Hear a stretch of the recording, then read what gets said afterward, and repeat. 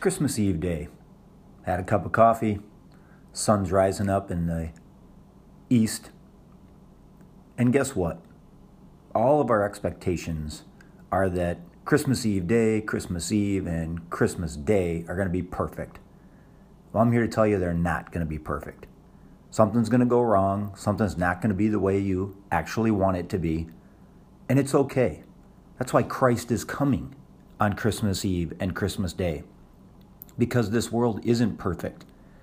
And I think once we figure out that times with family, times with friends, gifts that we receive, gifts that we don't receive aren't going to be perfect, then our focus turns to Christ, who is perfect, who will always be perfect, and comes on this night and tomorrow, Christmas Day, to break down all of the barriers that make this world so imperfect.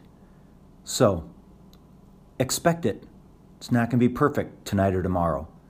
And it really is okay.